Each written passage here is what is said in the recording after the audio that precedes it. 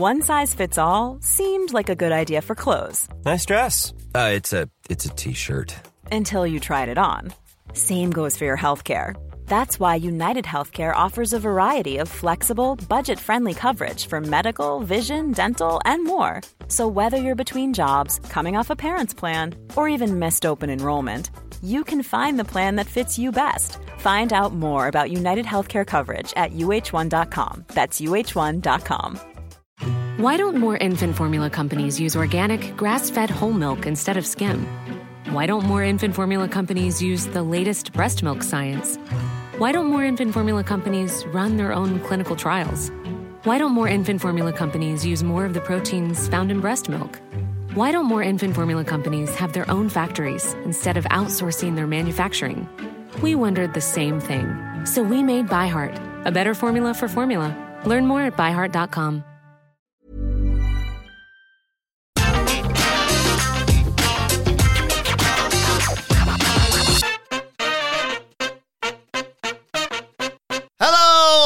And welcome to the NXT 2.0 review. I'm Adam Wilborn from What Culture, joined by one of the Dudley boys, Michael Hamflett from What Culture, to review everything that happened on last night's episode of NXT 2.0, the Great American Bash. But before we get into it, if you're a fan of this sort of thing, make sure you subscribe to What Culture Wrestling on either iTunes, Spotify, wherever you get your podcasts from, for daily wrestling podcasts, where we not only review NXT 2.0, but also Raw, Friday Night SmackDown, baby, as well as pay-per-views, premium live events. We have interviews, roundtable discussions, and a round of the week complete with a very good quiz, of course, on wrestle culture. As I said, they're joined by Hamflett to review the Great American Bash. Sid only wanted to talk about AEW today. I'm sorry. What did you make of last night's show? What did I make of the Great American Bash? Oh, wait a second. And God bless the United States. Okay, now we've got that out of the way. I thought this was a mostly very watchable episode of NXT 2.0. You'll note that I was careful not to either praise or criticise it, because we can dole it out in equal measure, I think. There was some pretty good wrestling. There was some pretty lousy wrestling. But it was low, wasn't it, on the NXT nonsense? Because with it being one of these kind of like TV, I know takeover is a dirty word now in NXT 2.0 lore, but TV takeover specials, whatever they are, they have to keep some of the nonsense to a minimum. Well, I'm saying all that. And yet, one of our favourite segments collectively, I can't wait for us to dive into. Yeah. Another one you've had to transcribe word for word. Mm-hmm. And I'll segue back to you. What did you make of how the Great American Bash opened? It's very in keeping with 2.0, I'll say that. Was the bull tie a cack? I think it was just meant to signify he's looking at the women playing volleyball in the pool. There is colleagues as well. Like, he goes to work every day, and it's did you watch the show last night? No, why? Oh, no reason. Good. Yeah, no. Like, I did. I watched the show. Well, what was the problem? Well, Briggs Jensen got a massive hard-on when you were going in the pool. Oh, Briggs, you mucky. He controlled time and slowed it down, so when you jumped out the pool and everything was bouncing around, he got a really good look at it. He could watch. Yeah. Well, at least, it's one Boris Johnson's going to be in job next week. No great loss, the other one, let's be honest. Got him. We can but dream, I suppose. Hang on, I'll just double check. No, the Tories are still terrible. Yeah. I wonder if all of it, they'll just be Briggs Jensen, but then the rest of the NXT 2.0 roster will just resign. I cannot support this man. Boris Johnson would fit in as a character in 2.0. Oh, yeah, completely. Like, sort of this imbecile. This imbecile politician who's only out for, like, himself as a heel. Like IRS, but bumbling. And NXT would be lovely being like, and here he is with his wife. That wasn't his wife from last week. Doesn't matter. Changes every week. Anyway, so we had a weird vignette opening the show. Poolside Barbie. Yeah. Hosted by Boris Johnson and Fallon Henley. With her big man hands, I believe was a line used by that was later on in the show. That was a moment, wasn't it? Okay. Yes, boy. Yeah.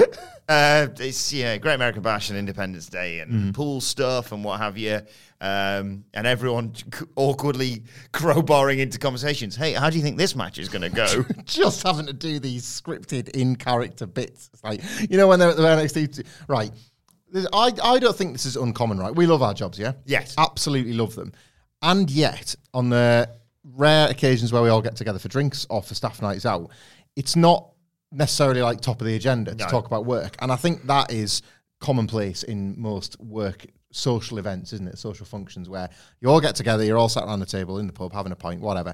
And yes, of course, there's going to be work talk because the reason you all know each other in this pub is because you all work together. So it's natural that there's going to be a little bit of ebb and flow with work talk. But if anything, the magic really happens when you get off of work subjects onto other stuff. You know, you talk about your other friends, family, share a few stories, share a few laughs, all this kind of thing. The sort of stuff that isn't necessarily always like can fit into a working day, can fit into a night out.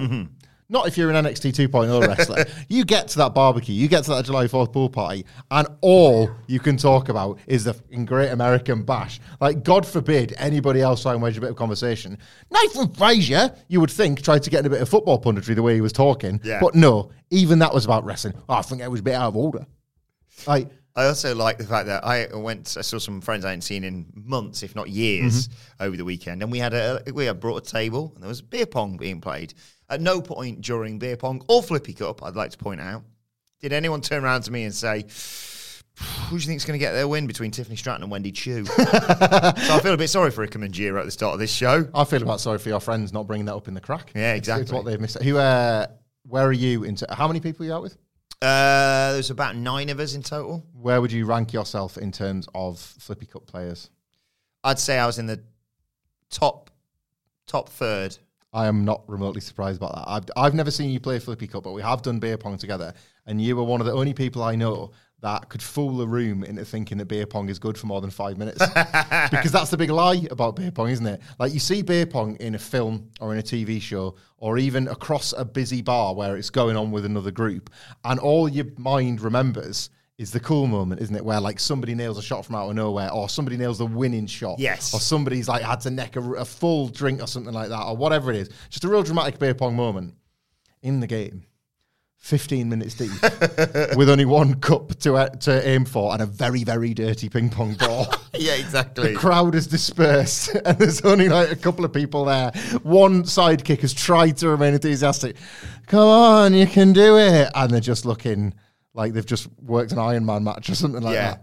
I'm doing some stuff like that for a stag do that I'm organising in a few weeks. And they were like, you can do an extra hour on top of the hour you're already doing for this amount of money. And I was like, I think everyone will be kind of done by the first hour. I've been there, exactly. So anyway, back to 2.0. Duke Hudson flirts with some girls who do not respond well. He enters the pool and Sanga quotes Anchorman and cannonballs into him in the pool. And they're splashing each other, and Boris Johnson is pouring all the lighter fluid on the barbecue because he's distracted by probably more women. Yeah. And then the grill explodes, and the show opens. So I'd forgotten about Sanga's cannonball, and indeed the delivery of his cannonball line. Worth going out your way to see this. I would recommend this show if for nothing more than the opening vignette, because it was just that reminder. It was a bit like that time that Toxic Attraction were teeing up one of these specials. Yes. By like talking about who's the hottest on the roster. It's that reminder. We've done a preview, and we always forget to do this. We'll like preview the matches. We'll be like, well, look, it's 5-6 matches. It's going to make up the whole card. We always forget that now they insist on one of these introductory vignettes where it's like, hey, the rest of these losers on the show hang out and talk about nothing but the show. They're great. And it opened with the women's tag team titles. Speaking of Toxic Attraction, Gigi Dolin and Jacy Jayne defending against Roxanne Perez and Cora Jade. Mandy Rose was there with them at ringside, which we'll get into it a little bit later on. Early on, babyfaces take control, but then in comes Gigi Dolin, hits some knees, hits some kicks, takes a swing at Roxy. Then Cora fights back, and Roxy comes in off the back of that. She sets Gigi up. Cora goes to come in, but the refs missed it. Toxic Attraction using classic heel tactics here. They grab Roxanne Perez. They choke her against the ropes. There's a double down in there somewhere. Cora Jade gets the tag, comes in, runs wild, gets a near fall. There's double team moves from Perez and Jade because they're best mates. Then there was a moment where, I can't remember which one of Toxic Attraction, they nailed with a double super kick. They've got the match and the titles won, but Mandy Rose, who, as I mentioned earlier, was at ringside, pulls the referee out. It's not a DQ. No. But she does get ejected from ringside. She's giving the big, you're out of here. Yeah. As well. The challengers get another near fall. They sort of trade falls then between them and Dolin and Jayne. They attempt to hit a double team on Perez. Cora Jade dives in to break it all up and knock one of them out of the ring. And then Perez hits that Pop Rocks finisher, the Code Red finisher of hers on Gigi Dolin. 1, 2, 3. Perez and Jade are the new tag team champions. Yeah, I thought this was mostly rubbish. Structurally, it was set up the kind of match that works really well on paper and exactly the match you would book, I think. Most of the match in the build up to Mandy Rose getting kicked out only really existed for Mandy Rose to get kicked out, if that makes sense. Yeah. You run a couple of interference teases, a couple of dummies to remind you of the strategic advantage that Toxic Attraction have got over the plucky baby faces who just want to do it the old-fashioned and fair way until she gets kicked out. And then what you do is as soon as she's gone, you get to the finish pretty quickly because it highlights that the baby faces could have done this all along if it was a fair fight. So on paper, I completely get it and I support it. In practice, this was just a badly worked tag match, unfortunately. And it did quite a lot to undermine the moment they were going for at the end, which was Team 2001. And like if you're mine and Wilborn's age, deal with that as a team. Then Team 2001 celebrating their victory at the end as this sort of finally we have stopped the tyranny of Toxic Attraction. We talked on the preview yesterday about if Toxic Attraction could outlast the Bloodline, or whoever, and they can't. Obviously, they've lost now. But that was how this was supposed to be sold. We have stopped them finally. We've been able to divide them up. We've beaten them. As soon as we had a fair fight, we've done it. But bad execution can spoil absolutely anything. And the finish in particular here, when Sakura Jade was supposed, it was JCJ and Shield with Pot Rocks, wasn't it? She was supposed to basically just bulldoze Gigi Dolin out of the ring in order to clear the road for Roxanne Perez to get the win. The fairly easy, fairly quick win, job done. But they made such a hash of the way they stumbled through and then eventually out of the ring that your mind was on that. And then it couldn't really absorb that the finish was happening, nor could it absorb that that was the finish and the match is over. So that suddenly felt all of a sudden, and it felt a bit out of place when it should have slotted in quite nicely. But from a narrative point of view, I'm not interested. Can we do where this led to later on now? Should we do it? Yeah. So Roxanne Perez on a high, obviously, having won the tag belts with Cora Jade, wants to use her cash in. As we said, the tag title match was won separately. That's safe. That's yours. Yeah. She's had it. They've followed through with all that, and she gets a shot at Mandy Rose next week. I think, if nothing else, this adds a wrinkle to the drama for next. I don't think Roxanne Perez will defeat Mandy Rose, but I will say this: I quite like that they've won the tag belts to add doubt to that. Yes. This idea that Toxic Attraction will now completely crumble because they've lost all the belts is what you can sell next week's match on. Roxanne Perez is super talented, fairly over, and now has a belt of her own. She's absolutely in a position where you could buy her winning the title. I think they'll have suspense for it. And as a result, I kind of don't mind that they've done the switch here. I think they're doing great stuff with Roxanne Perez. The moment she's arrived... They've not really gone wrong with it yet. No, it's like she feels credible. She feels like the baby face that this roster needed for quite a while to properly stop Toxic Attraction. And obviously they've started that now. And if and when the kind of the best mates thing falls apart with Cora Jade and Roxanne Perez, surely for what her experience level seems to be in comparison, that'll probably help Cora Jade along, won't it? If indeed that heel turn, as we've kind of forecast, does occur. But yeah, very happy that they switched the tag titles here because, like you say, just opened so many more possibilities up than if they just would have lost. I didn't think they'd go for it. I was quite pleased to see the switch. We see Bron Breakker arriving and saying, "Yeah, the shoulder's fine," and then we cut backstage to the family. Tony D has been having some issues with the family.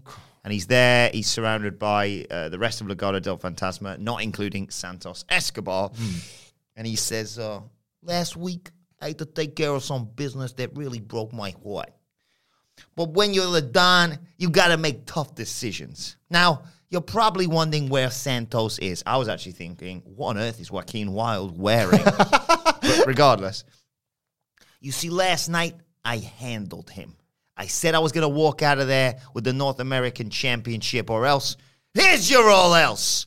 And he reveals he's hospitalized. Santos Escobar. He doesn't mess about, does he? Kills 2 dimes or stacks or whatever it was.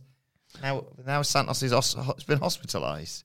For a guy with connections to organized crime, the type of crime that happens under the radar, if you will, away from prying eyes, he kind of needs to stop broadcasting his crimes on national television 2 weeks in a row. Because that's a murder and that's a manslaughter that he's done in front of cameras. Openly confessed to. Openly confessed to the wake. Zero interrogation. If the Dawn himself got another guy to take out Santos. That other guy is getting away with it. And Tony D put himself on the spot. Taking the rap for everything. So he says he calls me on the phone and he laughs. No one laughs at Tony D. And he calms himself down and he says, switching gears. And he says, now that we understand who everybody is working for, the only person that has been putting in the work for the family is Elektra. Increased business at the port by 18%. I want to see that, right? I want to see that he's put Elektra Lopez to work on like one of them front desks. Yeah. You know when you go to a port and there's like a barrier and there's somebody at the gate opening up and they just say, obviously, like they'll sit in that booth all day and they'll raise the barrier, they'll lower the barrier, they'll like do whatever administration needs taking place at the office. I want to see a vignette of Elektra Lopez doing that. But, and this is the twist, doing a really good job. Like all the people are coming and going, they're like, it's brilliant having you here, you know, like the old guy. You have really streamlined this business. He was such a miserable asshole, the last guy. You come in, we're going out next week. You coming? Hey, Elektra's coming on a staff night out. It's going to be a hoot. And the one thing we have at the night out, no work talk. No shop talk. This ain't like one of them barbecues for the Great American Bash. No talking shop. And then he turns his attention to the brilliant Cruz del Toro, what a name. And Joaquin Wilde, what an outfit. As for you two clowns, next week, I'm giving you one last opportunity to prove your loyalty to this family, or you're going to be joining Santos. And he leaves with whoever was left out of Stacks and Two Dimes, and they say, we've got to call Santos. One more opportunity. I'm already excited for next week. I'm excited for you for next week. Do you know what? It occurred to me on this show, and I have not thought about this once since then, right? Since before this episode. They are running the same story with two separate characters, like, and doing it one fairly close to another. You've got a leader fairly unhappy with members of his stable, and it's playing itself out through matches and backstage vignettes. Yep. This is Mafia Diamond Mine. Yep. We've got one angle. Well, but like they're the Mafia guys and they're the collegiate athlete guys. Yeah, but it's the same story. Did you know what I mean the first time? Mafia guys, collegiate angles. Yeah, hello. Completely different. If you can't see the difference, nobody has stopped. So, like, you know what should happen at the end of this? Like, both the stables completely implode, and then just like Roderick Strong meets Tony D'Angelo, and is like, I like the cut of your jib. Well, I like the cut of your jib. You know when Heidenreich and Snitsky first came together? That should be Roderick Strong and Tony D'Angelo. Like, it doesn't make any sense, but it turns out they've come from the same... And we're about to find out. Look around your world, pretty Roddy. Hey, Roddy. Did we just become best friends? And then Roddy loses all the time. Actually, when did Anchorman come out and when did Step Brothers come out? They've got to be catching up to each other. Early 2000s, yeah. Like, nearly 20 years ago, basically. Nearly 20 years ago. Oh, God. Oh, Roddy, I see you last again. No problem. Back home, we call that the Italian job. Right. Yes, boy. Yes, it's boy. time for Pretty Deadly to have a vignette slagging off the NXT UK tag champs, Boris Johnson and his mate. So wanks a lot. What is NXT UK, please? Talking about Paris being the fashion capital of the world, but Essex is the fashion forward movement place thing. Okay. And they wouldn't be called dead drinking beer. They're gonna get those NXT UK tag titles back for themselves in a good old fashioned American beatdown. Roll Tide, yeah! So I like that. I was like, these boys are all right. So is the current strategy of, I'm not going to give credit to Triple H, nor rank old John Laurinaitis, or rank old Vince McMahon, or pretty rank Bruce Pritchard. I'm going to give credit to Nick Khan. Is the current strategy of Nick Khan, who has finally discovered that NXT UK exists, he's finally found the tab on his spreadsheet, to look at it and be like, right, I see that we signed a 1-year lease on the BT Sport building, the studios building, and I'm not prepared to pay the early repayment. Once a month, I want you to go there. And I want you to bring back some wrestlers. Any wrestlers, don't care which ones, just bring some back. Yeah. Put them in the back of the van. Okay. Ideally, if you can you have some of our guys go over there and win some titles, because then they can bring the belts back through customs. Yep, got it. Right, okay. And then what? Well, if we just keep doing that, everybody will be in the 2.0 dome and the BT Sports studio will be empty. And then when the lease runs out, we'll just stop running shows. Is this like an office space where they just think, if we just stop paying him, surely he'll start to realise? They'll just shutter it. They'll just be like, I got a mafia guy that works in this sort of field. He'll be able to shutter the building for us. Yeah. Electra Lopez's admin is fantastic. She can move a few things around. Yeah, and maybe if there's an unfortunate fire that... You wouldn't believe it. It was just yesterday we took out fire insurance on the place, and now it's boiling to a crisp. How'd that happen? What are the chances? Like the NXT UK. The wettest miserable country in the world. Off the back of about 10 people coming over from the BT Sports studio to NXT 2.0, the NXT UK tag titles, previously held by Pretty Deadly, will be fought for by Pretty Deadly and a 2.0 team in 2.0. Yeah.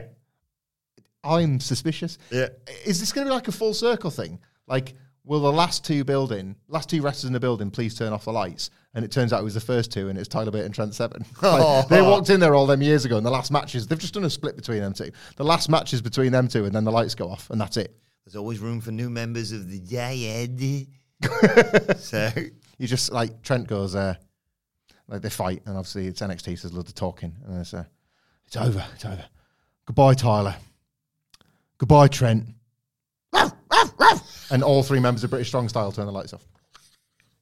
Right, I've got to ask you about the thing that came next. About the match, but also, more important than that, about Trick Williams' gear. Yes. Let's talk just for a second about how the Great American Bash and these other themed events that we've had, Halloween Havoc, whatever, are an excuse, basically, for the wrestlers to express themselves beyond the horrendous scripting. This red, white, and blue gear was absolutely fantastic here. It's just something. It's a flash of creativity from these wrestlers. I like 2.0 as a wrestling show more than I do SmackDown, right? And most weeks on Raw, to be fair. We've talked about this before. They do sort of try and follow logic and rules. It's just the universe is so zany, isn't it? Is it just me? Or do they feel even more controlled and penned in by WWE than on the main roster? Yeah. Like, you feel like the thumb is pressed much harder on the foreheads of these wrestlers. So when these special shows come around, they get their gear made and that, you're like, whoa, look at you. Muhammad Ali white. Oh, look at you for just a second being able to have some agency, and look what you've done with it. It's like just, I know people think, like going about attire and stuff too much. Like, wrestling's about aesthetics as much as anything else. Yeah. It's great when they look great. He looked sensational coming out. Obviously, Wesley dominated for the most part. Pace, whenever he was in charge, was rapid. Williams always having to slow him down and work him over. They missed some kicks, both of them. Lee drop kicks him into the corner, but Williams gets back up and spins Lee into a power slam for a 2. There was a bit where Trick Williams kept going outside for a little sip of water, a bit of sustenance and what have you. And then later on, he rolls to the outside and gets a bottle from Carmelo Hayes, who's come out with him, and distracts the referee. Williams pours liquid onto his hands and then dives back into the ring and gets all over Wesley, rubbing it all over his face and his eyes. Suddenly, Wesley is blind. He can't see. And a spinning high kick from Trick Williams gets him the 1, 2, 3. And then at the end, Vic Joseph says, "You smell rubbing alcohol." Yeah. To be honest, right, just for a second, we watch a lot of wrestling. We cover a lot of wrestling here at What Culture, as you know, if you listen to all our podcasts. And I think it's really hard these days to come up with like an original prop. So I don't know who thought of rubbing alcohol or where they got the inspiration, but I just love that it was here because it's so hard now. Yeah, chairs, tables, double cages. There's so much that's just getting used all the time. So I, for one, was happy to see rubbing alcohol. I have not thought about rubbing alcohol in 6 days. So it's certainly nice to have this new idea introduced onto 2.0. This was a relatively creative finish, I guess. Yeah. Had we not just seen rubbing alcohol in a very prominent spot in another match a week ago?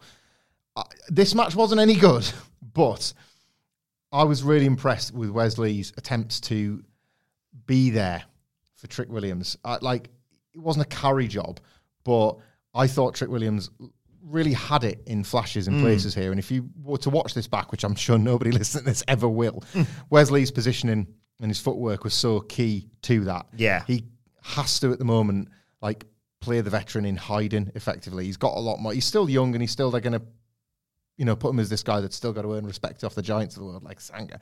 But ultimately, he's got a lot more experience, it would appear, and he just showed it here for me, even if that's not remotely the narrative. I'm not saying that from a kayfabe point of view. I just thought he did a lot for Trick Williams here because Trick didn't look like hugely out of his depth. No. We've kind of talked like he is in desperate need of the reps, and this wasn't the sort of match where you watched it and thought, oh, God, this was a disaster. He didn't shame himself, nor did he kind of tarnish the cool gimmick that him and Mello have got on this, like, which is such a delicate thing, isn't it? Exactly. If you botch something or you have a bad match, people kind of go, ugh. And there's nothing worse for a cool gimmick than that. So to preserve that, I think was something of an achievement. The match wasn't particularly great.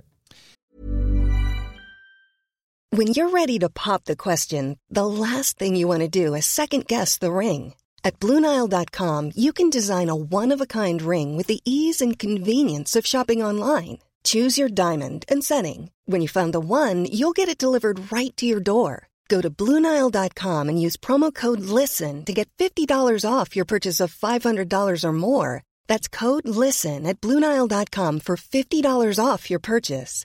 BlueNile.com, code LISTEN. Hiring for your small business? If you're not looking for professionals on LinkedIn, you're looking in the wrong place. That's like looking for your car keys in a fish tank.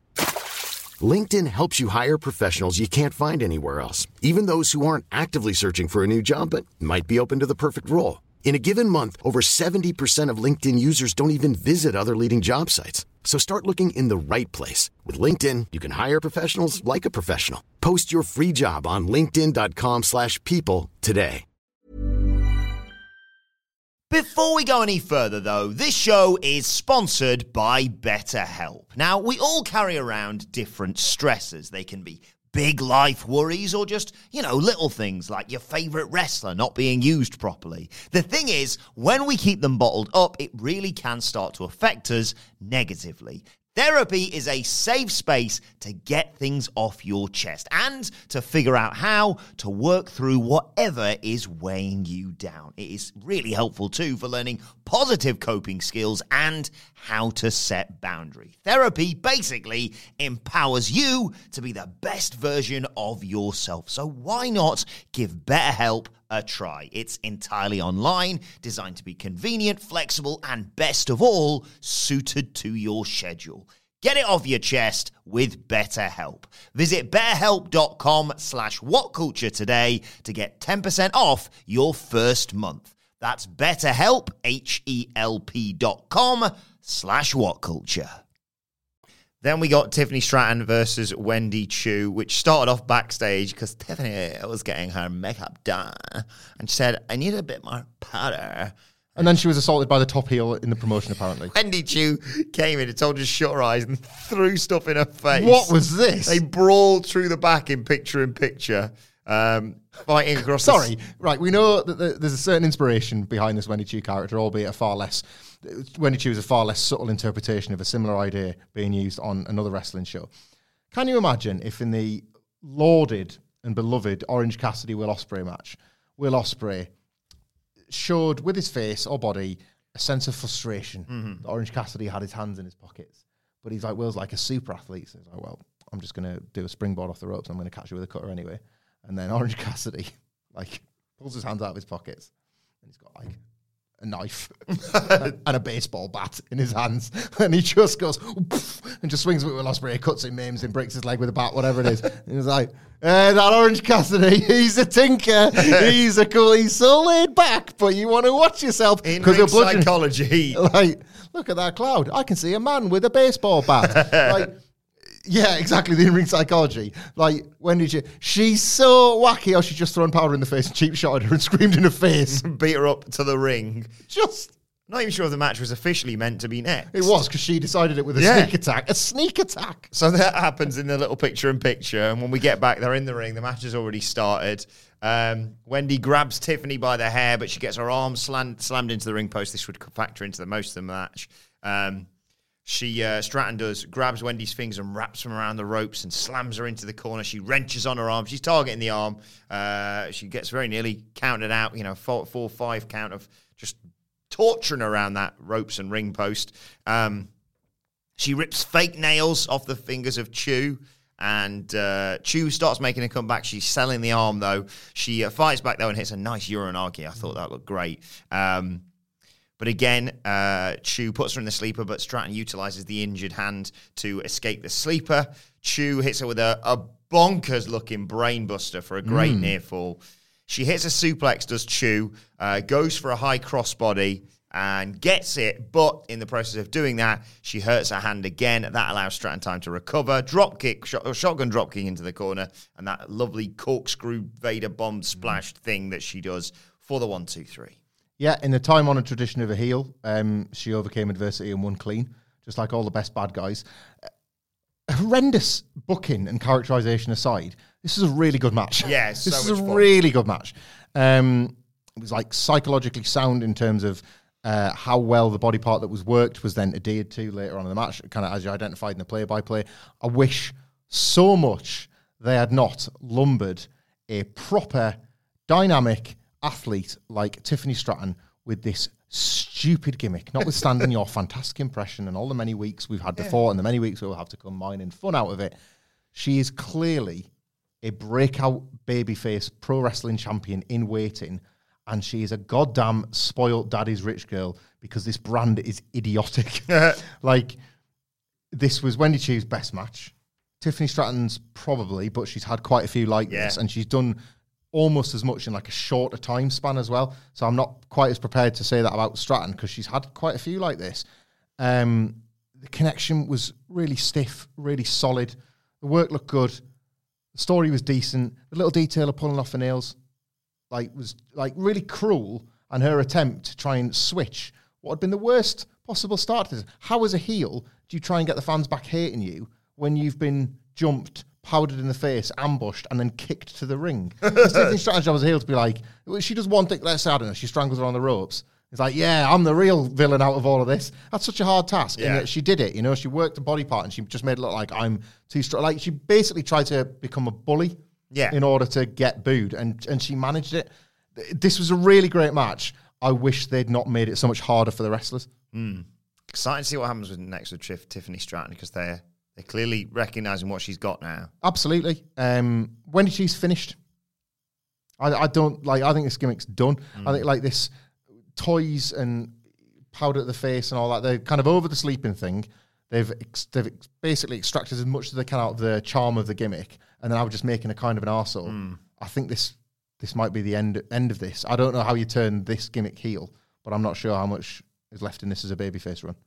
Tiffany Stratton was excellent. Yeah, you might have a point there. This was when we had the Roxanne Perez-Cora Jade interview where she announced she's going to cash in, declare that she wants a breakout tournament match for the world title against Mandy Rose next week. A little moment with Bron Breakker and Cameron Grimes backstage ahead of their main event. And then Apollo Crews comes down to the ring. He gets on the mic. He says, look, his kids were watching him when he was on Raw and SmackDown. They didn't recognize him. That's not him. But they've been watching every week since he's been back in NXT. I haven't seen much of him then. He's back, though. No, he just knows that because he's seen into the future. Yes. So everything's changed. He's been watching everyone around here. He lists off some names. He lists off your Tony D'Angelo and your Nathan Fraser and people like that. But he's interrupted by a Giovanni Vinci, who says, why wasn't my name on that list? Actually, I know why not, because you know what would happen if you and I faced each other. I can match you in athleticism and I can beat you in style. Crews says, go on then, see if you can prove it. Vinci says, no, we'll do this next week. It's going to be the best match on the show. Yeah, that will be really good. I like Apollo Crews. I just wish that they didn't think of Apollo Crews, or they didn't think Apollo Crews could be similar to like CM Punk returned to wrestling for the first time in 7 years and name-checking who he'd like to fight in the AEW roster. It's just not the same, is it? Like, that's what they're trying to get over here, and it's not at all believable. But I do like him. I thought his debut night back on NXT was effective because the promo was kept relatively short and succinct. He wanted to prove a point, and then he did. Like, that night, at least he backed up his words and had a pretty good match in the process. They have bizarrely NXT 2.0'd him in that time. And I guess, like, a good match next week will sort of determine what's next for him. Exactly. I'm game for it. I just think that they're putting too much... They think we care more about Apollo Crews' plight and it's so good to be home, guys, than we actually do. Nobody really earnestly could care that much about that other than Apollo Crews himself. Anyway, we'll look forward to that next week and preview it on the podcast then. Bit of a run of vignettes and videos. Ivy Niles getting asked about the implosion of Diamond Mine. She says, no, we're just going to see who the best tag team is. And then there's some arguing between Tatum Paxley and Caden Carter that she comes in and separates and then says, oh, you got to get yourself out of those situations, Tatum. See you in the gym. And I was like, what's going on? Tag match booked. What's happening? Yeah. Grayson Waller cuts a promo saying the only one thing left for him to steal from Carmelo Hayes is that North American Championship. Melo says, we used to be boys. That's over. Trick got his win tonight. Now it's my turn. There's also another vignette of JD McDonough. Said his dad is a lot like him, a great man. Said when JD was 3, he was told he could do whatever he wants to do in his life, whether it's the army, art, or whatever. That's how he became who he is. He's so far ahead of everyone else, he couldn't see them with bloody binoculars. Enjoy the Great American Bash because NXT 2.0 changes forever next week. Braun's getting checked over by the doctor. He refuses any tape and stuff on his shoulder. And then we get the North American Championship match. Grayson Waller challenging Carmelo Hayes, who got a hell of an introduction, courtesy of Trick Williams and Kevin Nash amount of pyro. Oh, man, yeah. Awesome pyro. Again, like awesome gear, awesome look, awesome aesthetic. Whole deal with these two is that it's their job now to be way beyond the restraints of NXT 2.0, that when a show like this comes around, they've got to present themselves as such, and I just thought this was an absolutely fantastic, but these are stars. Like, Trick Williams has kind of got to fake it as a wrestler, but he's got all the charisma in the world to be Melo's hype man, and the two of them are absolute stars. I don't think this is their ceiling, but I kind of dread the day that they're potentially normalized by something like Monday Night Raw.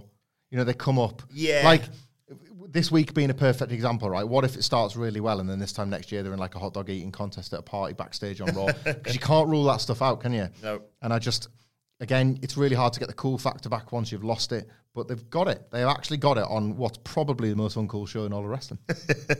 Carmelo Hayes dominates early on, gets cut off though. Waller hits a baseball slide into a lariat that looked nice.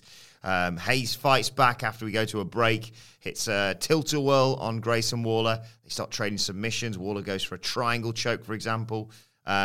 Great spot where there was a running drop kick to Hayes' knee, and then like a flipping unprettier is what I've written down here. That got him a 2 count. He also got like a pop-up cutter / stunner, basically, that looked like he had the match won, but Hayes, his wily, sensible stylings as a champion, he rolls to the outside, so Grayson Waller comes after him. When he's out there, Trick Williams gets in his face. Suddenly out of nowhere, Wesley jumps in and attacks Trick Williams.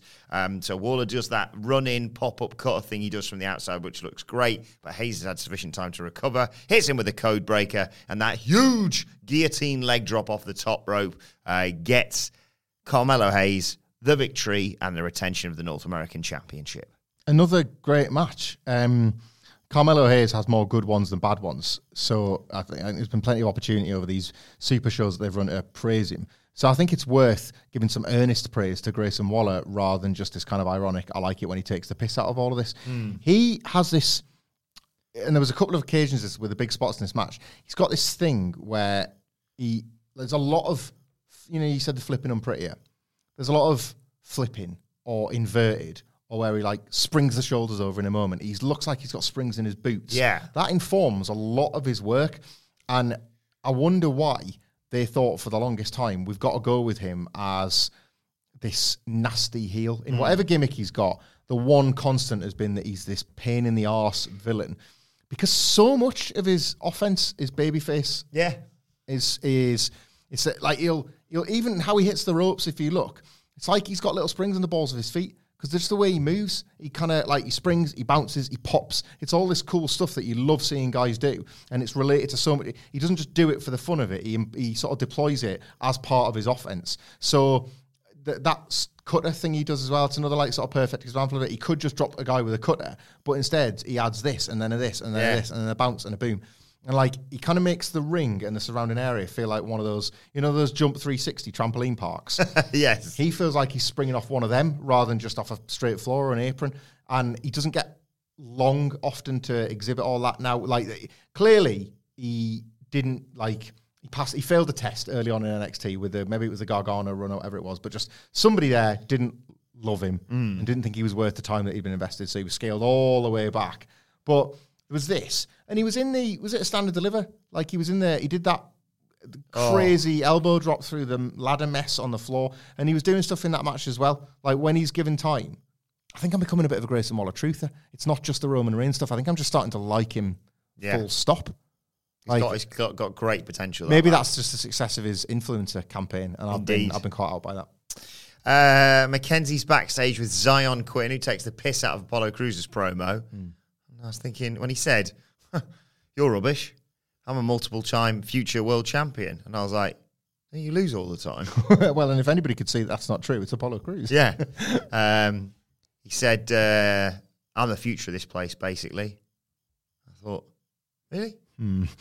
Yeah. Not for this place, much longer from the reports I've heard as well. No. Ivy's there with the Creed brothers and Strong and Kemp, and there was a nice sort of awkward tension there between all of Diamond Mine. And then Mandy Rose gets asked about Roxy Challenger next week. She said, well, Roxy and Cora Jade got lucky tonight. Gigi and JC are going to fix that later. And when the adrenaline wears off, Roxanne Perez is going to realise she made a big mistake. Neither Roxy nor Cora can beat me.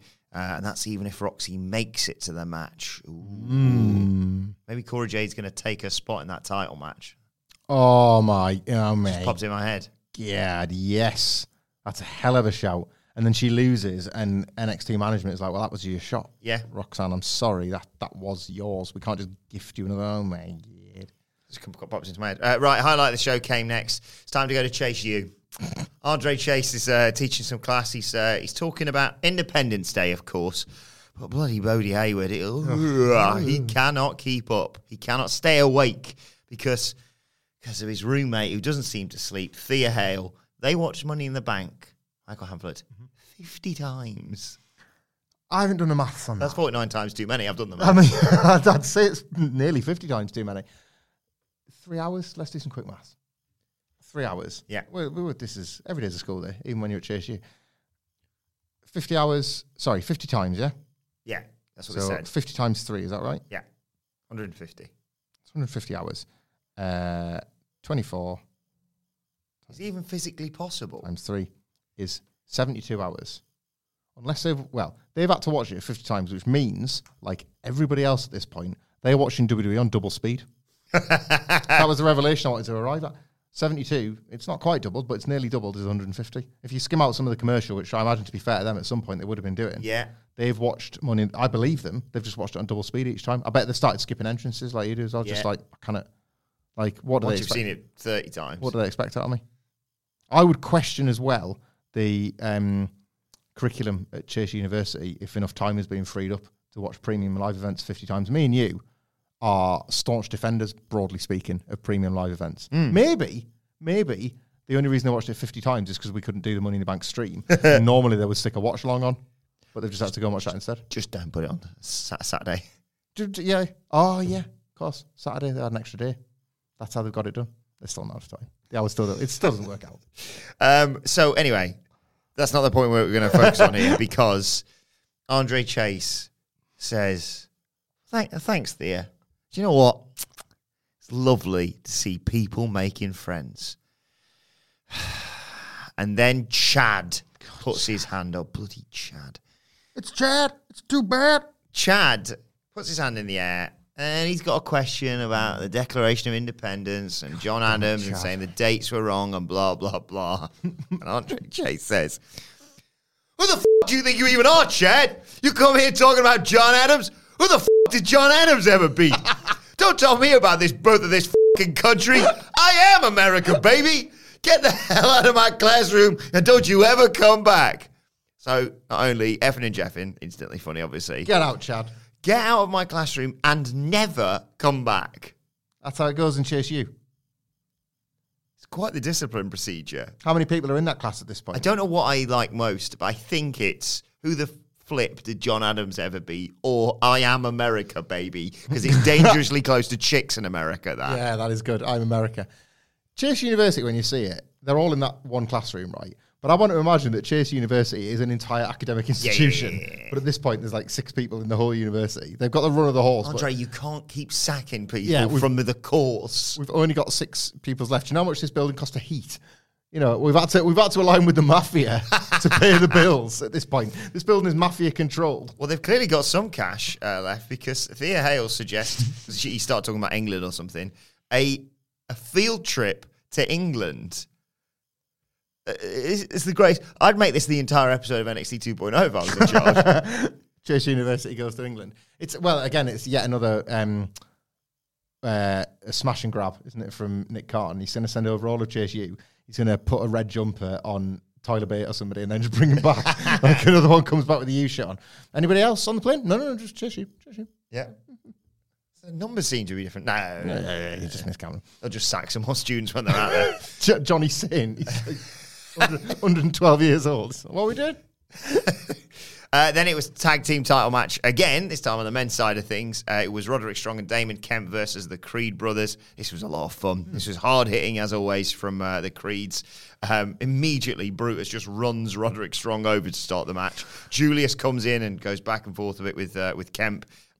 Takes him into the corner, hands him off to Brutus for a fireman's carry slam into the corner. At one point, Kemp got sent outside the ring. Strong gets angry with him, chucks him back in. He immediately got chucked out to the other side of the ring, and Brutus did that mad cannon, well, it's not even a cannon, wrecking ball of thing that he does. Wrecking ball! Which is just great, but as Cedric pointed out, the moment he did it, he's going to hurt someone or himself at some point doing this. It's inevitable, yeah. Yeah. We come back from the break, though. Strong is in control, taking on Julius. Brutus comes back in, cleans house. Strong runs over and slaps Julius on the apron. The old distraction. That allows Strong to hit that jumping knee to the face that he does so well. Brings in Kemp. He hits a slingshot spear. Brutus fights out and Max gets over to Julius to come in and clean house again. He hits Kemp with a slam. Sliding lariat. 1, 2, 3. The Creed brothers retain. And there's even a nice moment of sportsmanship between Kemp and the Creed brothers afterwards. But still, Roderick Strong is seething. Yeah, he... they did their best with the post-match stuff where you've got Roderick Strong really angry and how you stand everyone in the ring and make him look distanced from the rest of the group and all that. This was good enough. I like this match, I did, but I don't think it was anywhere near as exciting as they imagined it would be. And I have to say, I think it's because nobody really is as convincing in the roles they're being asked to play here. This group that is falling apart at the seams. The Creed brothers are just better at brainless physical violence than they are trying to sell the drama of getting their boss back on side. Damon Kemp was just out there to be a bit of a punching bag and a bit of a warm body, but he also is required to sort of show the heft of Diamond Mine falling apart.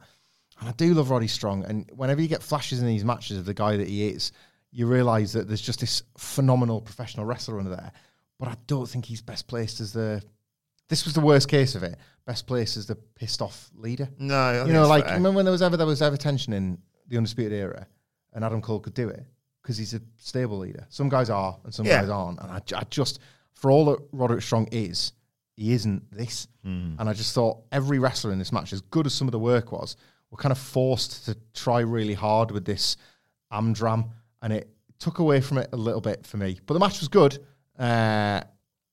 I think I'm ready for this to be fit, aren't you? I'm done with it now. I'm kind of not asked at this point about this split and divide and all the rest of it, so get to the point.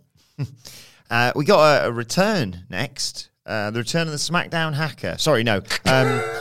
There was someone doing, this was more on the whiteboard, I suppose, more than digital stuff that we got the SmackDown hacker. He's writing all equations and code on the board and says, I was a bright child, but I got bullied, so I learned how to fight back. I had a gift for math.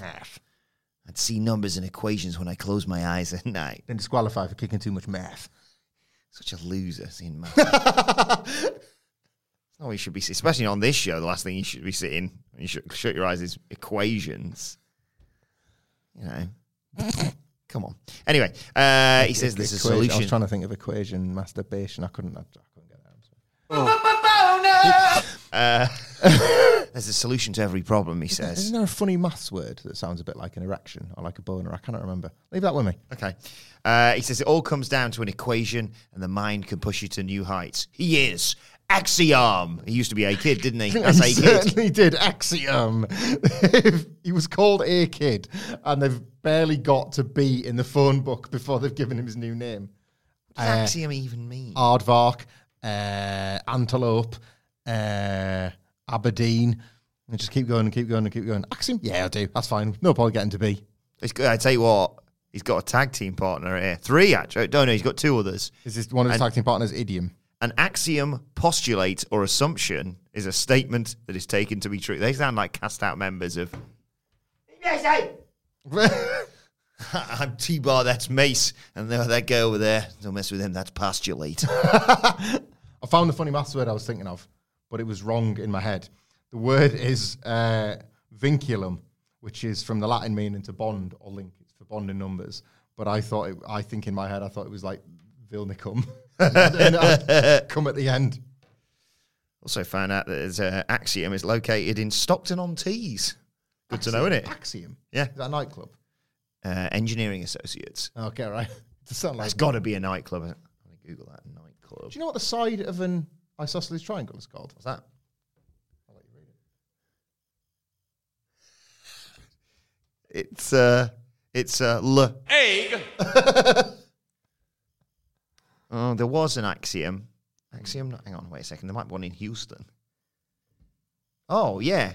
What? The Did you Google Axiom nightclub? Axiom nightclub is a place in Houston, Texas. We In could have Houston, gone. Texas. Maybe that's why I know it. Maybe Damn we it. popped there. Maybe we just hopped across the probably, 4 hours it is between Houston and Dallas or something to go to. Yeah, it's just around the corner, isn't it? Anyway, right. Time for Von Wagner to talk. How good. He's there. Sophia Cromwell's talking for him. Roderick Strong, I was about to call him then. Robert Stone is talking for him. He's furious that Von's not on the card. Sophia blames the fans for booing him. Solo Sikoa walks in and says, like, why are you talking like this? Do you think someone owes you? And Von says, I'll talk for myself, actually. And I was like, oh, good. And he says, I got more heart than you. Take your best shot. And then the officials come in to separate them. Yeah, this was really bad.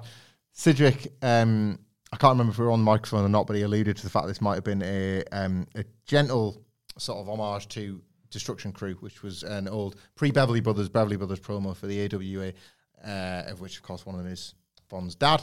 So maybe that was a nice touch, but this was fake and rubbish and lame, and it created an instant next week on TV match that I do not want to watch. So it's kind of zeros across the board for me.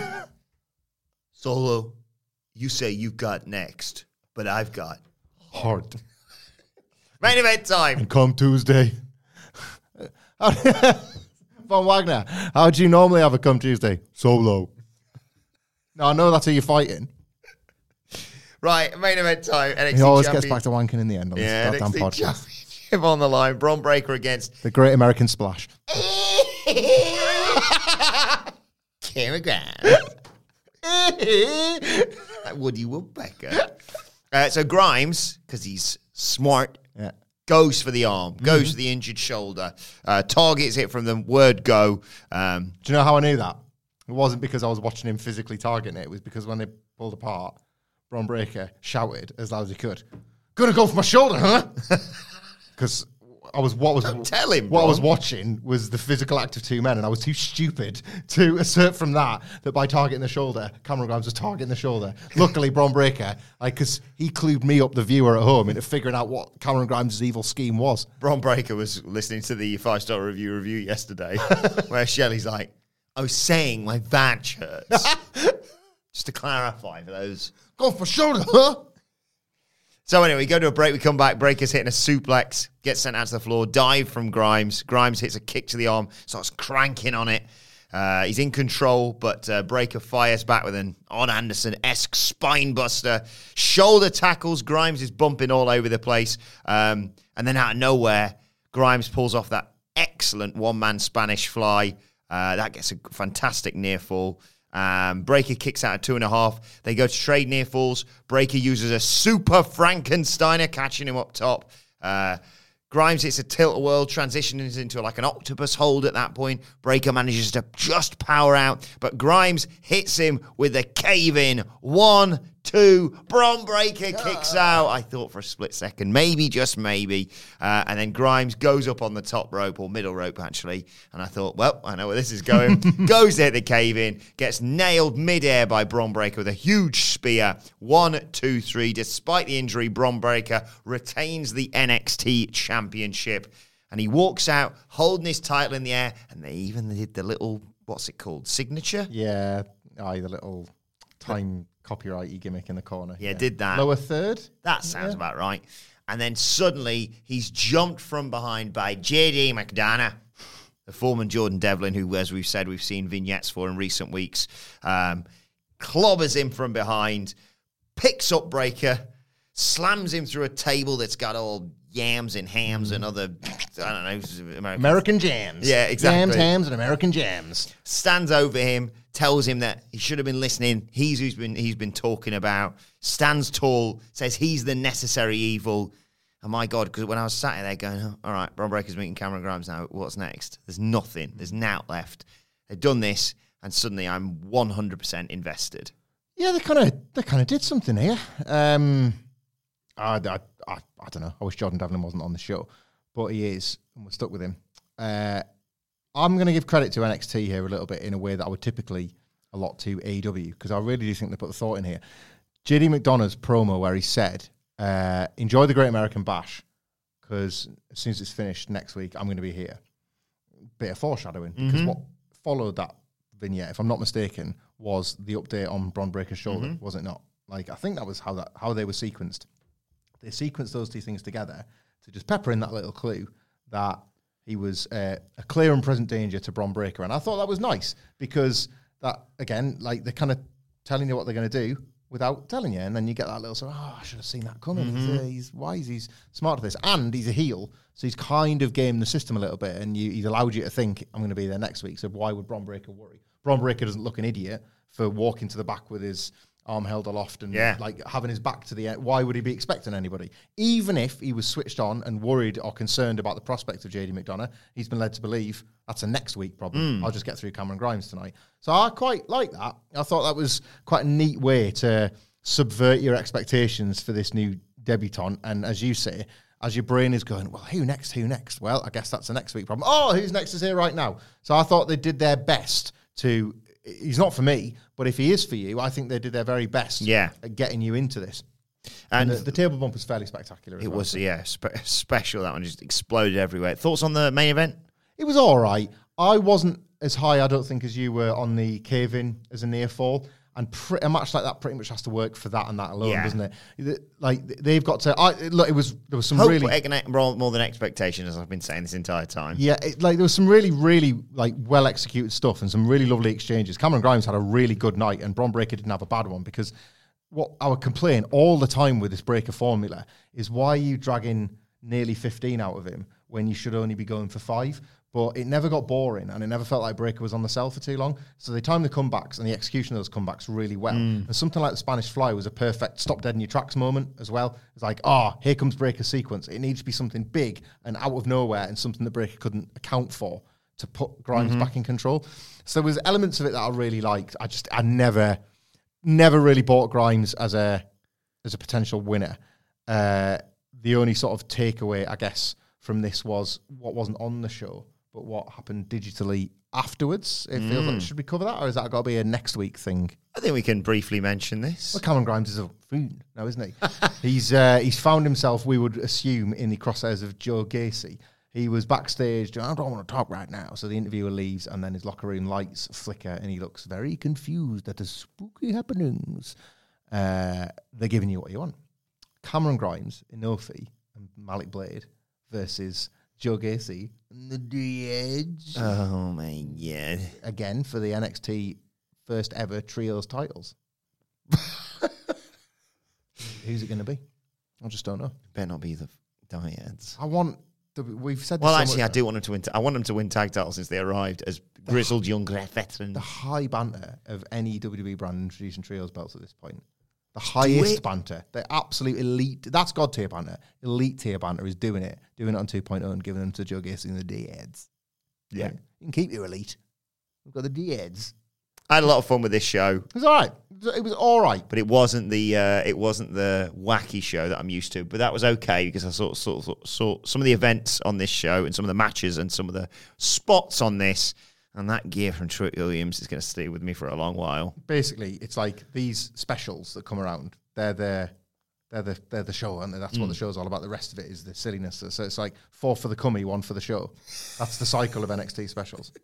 Yeah, back to normal next week. Let us know your thoughts on NXT 2.0, on the Great American Bash, on Twitter at WhatCultureWWE. Well, actually, you can follow both of us. You can follow Michael Hamflett at Michael Hamflett. Follow me at Adam Wilborn. Follow us all at WhatCultureWWE, as I said. And make sure you subscribe to What Culture Wrestling, wherever you get your podcasts from, for daily wrestling podcasts. Our preview of AEW Dynamite is available right now. And a little bit later on today, me, Hamflett, and Murray will be looking ahead what needs to happen at SummerSlam. But for now, this has been the NXT 2.0 review. My thanks to Michael Hamflett. Thank you for joining us, and we will see you soon. Imagine the softest sheets you've ever felt. Now imagine them getting even softer over time. That's what you'll feel with Boll & Branch's organic cotton sheets. In a recent customer survey, 96% replied that Boll & Branch sheets get softer with every wash. Start getting your best night's sleep in these sheets that get softer and softer for years to come. Try their sheets with a 30-night guarantee. Plus, get 15% off your first order at bollandbranch.com. Code BUTTERY. Exclusions apply. See site for details. Why don't more infant formula companies use organic, grass-fed whole milk instead of skim? Why don't more infant formula companies use the latest breast milk science? Why don't more infant formula companies run their own clinical trials? Why don't more infant formula companies use more of the proteins found in breast milk? Why don't more infant formula companies have their own factories instead of outsourcing their manufacturing? We wondered the same thing. So we made ByHeart, a better formula for formula. Learn more at byheart.com. Even when we're on a budget, we still deserve nice things. Quince is a place to scoop up stunning high-end goods for 50 to 80% less than similar brands. They have buttery soft cashmere sweaters starting at $50, luxurious Italian leather bags, and so much more. Plus, Quince only works with factories that use safe, ethical, and responsible manufacturing. Get the high-end goods you'll love without the high price tag with Quince. Go to quince.com/style for free shipping and 365-day returns.